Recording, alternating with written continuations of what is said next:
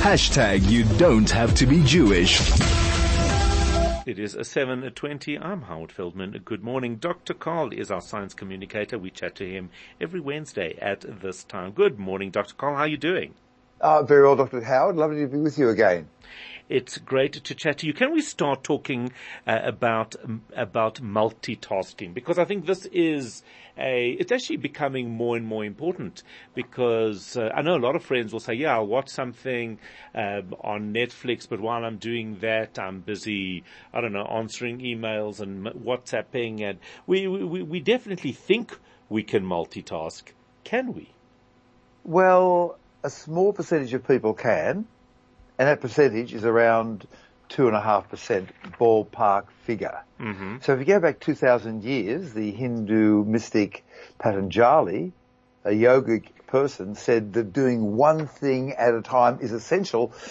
Maybe people were trying to multitask 2,000 years ago. And more recently, Nietzsche, the philosopher, said in 1887, one thinks with a watch in one's hand, even as one eats one's midday meal while reading the latest news. So multitasking, does it work? Well, we've known for a long time that it does not. Each time, for the majority of people, when you're doing multitasking, you're just simply switching your attention from one task to another and backwards and forwards. And each time you do that, there's a cost, and the cost is that your performance decreases. Only a couple of percent of people show no performance decrease when they're trying to do two things at the same time. Everybody else, you just do each of the two tasks badly. And I came across this recently. Now, you know that great philosopher, Dr. Howard, Arnold Schwarzenegger? Yes. I read all of his philosophy books. I watch all of his philosophy movies, actually. He's very deep. I've been reading his book, Total Recall. Yes. And in it he describes how in his junior years he would train, and instead of just training for half an hour a day, he'd train for 4 hours in the morning and then 4 hours in the afternoon. And he'd go into the gym and there'd be a blackboard. And he'd wipe it clean and he would do a set of certain exercises and write that down, and there would be no music playing. There'd be no radio playing, no words, no TV. It was just him and his body and the blackboard, and he was just getting feedback by just concentrating on what he was doing 100%. And I think that counts for a lot. There are some people who can multitask, and they're only a few percent of the people, and you see them in air traffic control towers. Now, I've been in a couple of air traffic control towers, and I've just had a guided tour. I've been very lucky. And what happens is that you have this room with these radar screens. Now, the first thing is the multitasking, where each air traffic controller has to be able to deal with a bunch of aeroplanes at a time. Not just one, but a couple of them. Mm-hmm. And there's an aluminium rail that goes around this circular room, and in the rail they have blocks of wood, and sticky taped or stuck into each block of wood is a name of an aeroplane. And then the next controller along, who's been dealing with the planes coming in from, say, 200 miles away, I apologise, in aeronautics you use miles, not kilometres. Mm-hmm. So an aeroplane is coming in from 200 miles away to 20, and then they hand over the control to you. So the first thing is that you've got to multitask, and you've got 3 aeroplanes, and you have to be able to control each aeroplane. And have you heard the phrase, Howard, aluminium rain?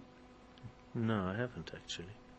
So aluminium rain is what happens when one aeroplane runs into another aeroplane, and you get bits of aeroplane falling out of the sky, bits of aluminium. And you do not want aluminium rain. Aluminium rain is bad, right? Oh, yes, I would imagine, yes.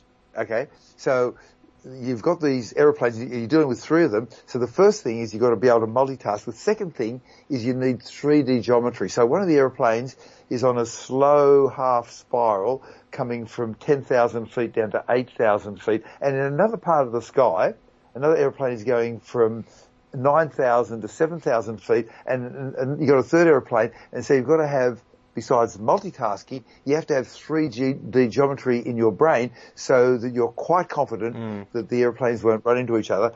But the third thing is very rare.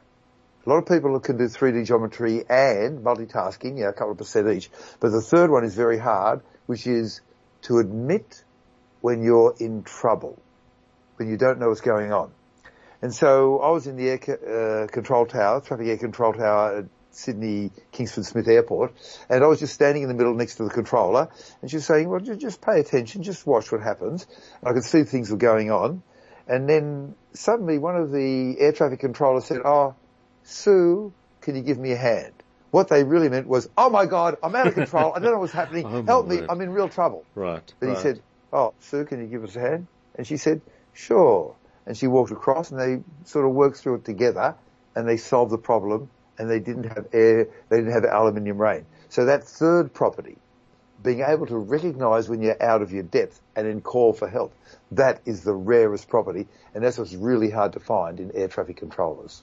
So it can be done, but a very few number of people are able to do it, which is also quite interesting because we're spending our lives more and more on these Zoom meetings where there's no doubt there is a drop in concentration and efficiency, because if your camera's not on, and sometimes even if it is, you can still be looking at something different on a screen, reading an email or doing something a little bit different whilst you're meant to be focused on that meeting.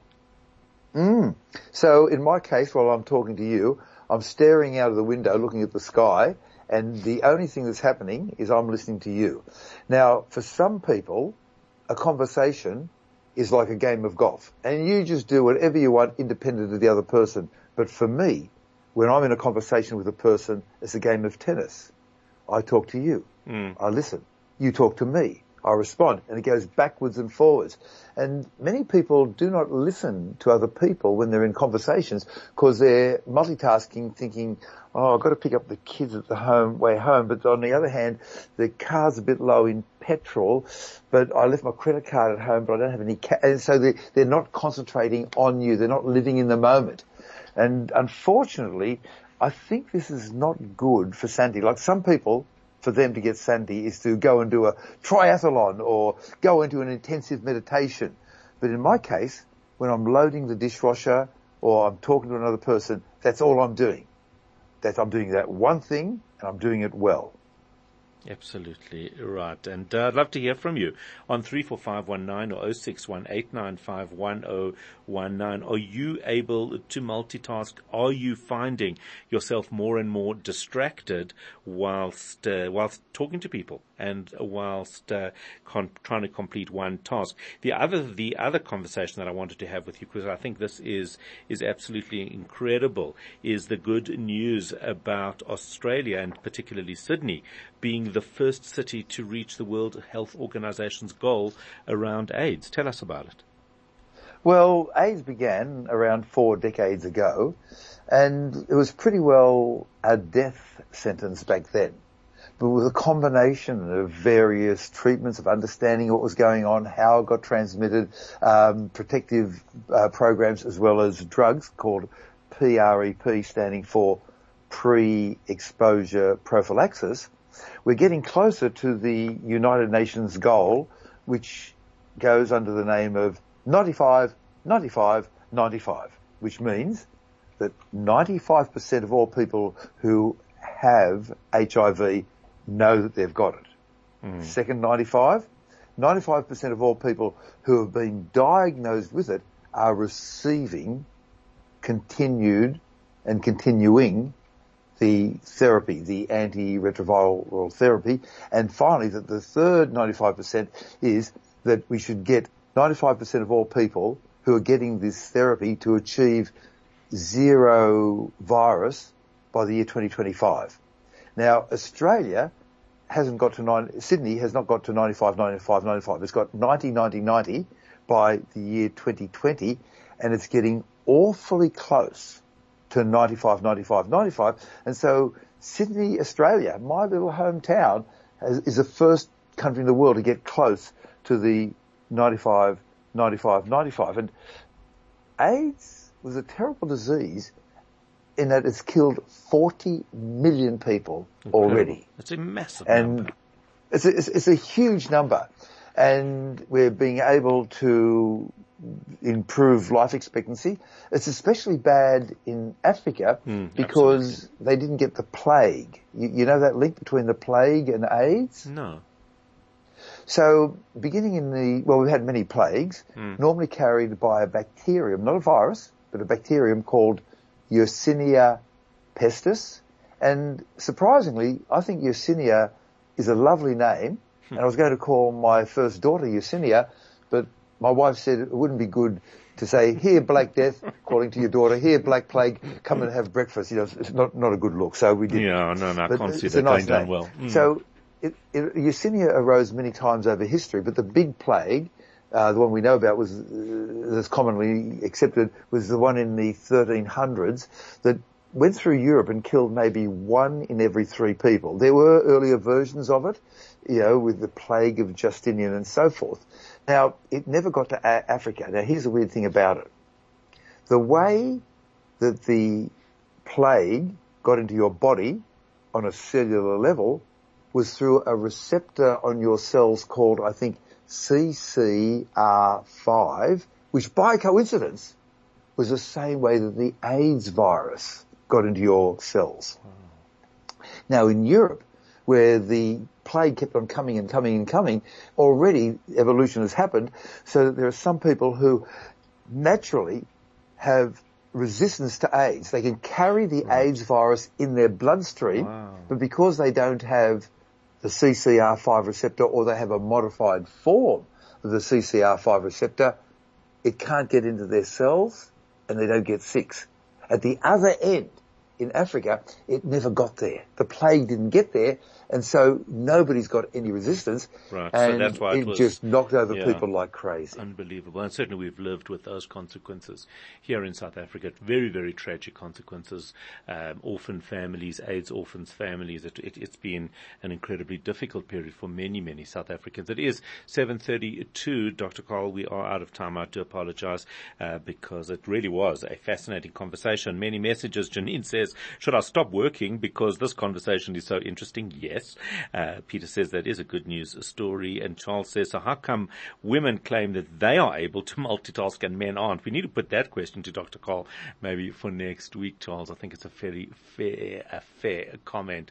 It is 7:33. Good morning.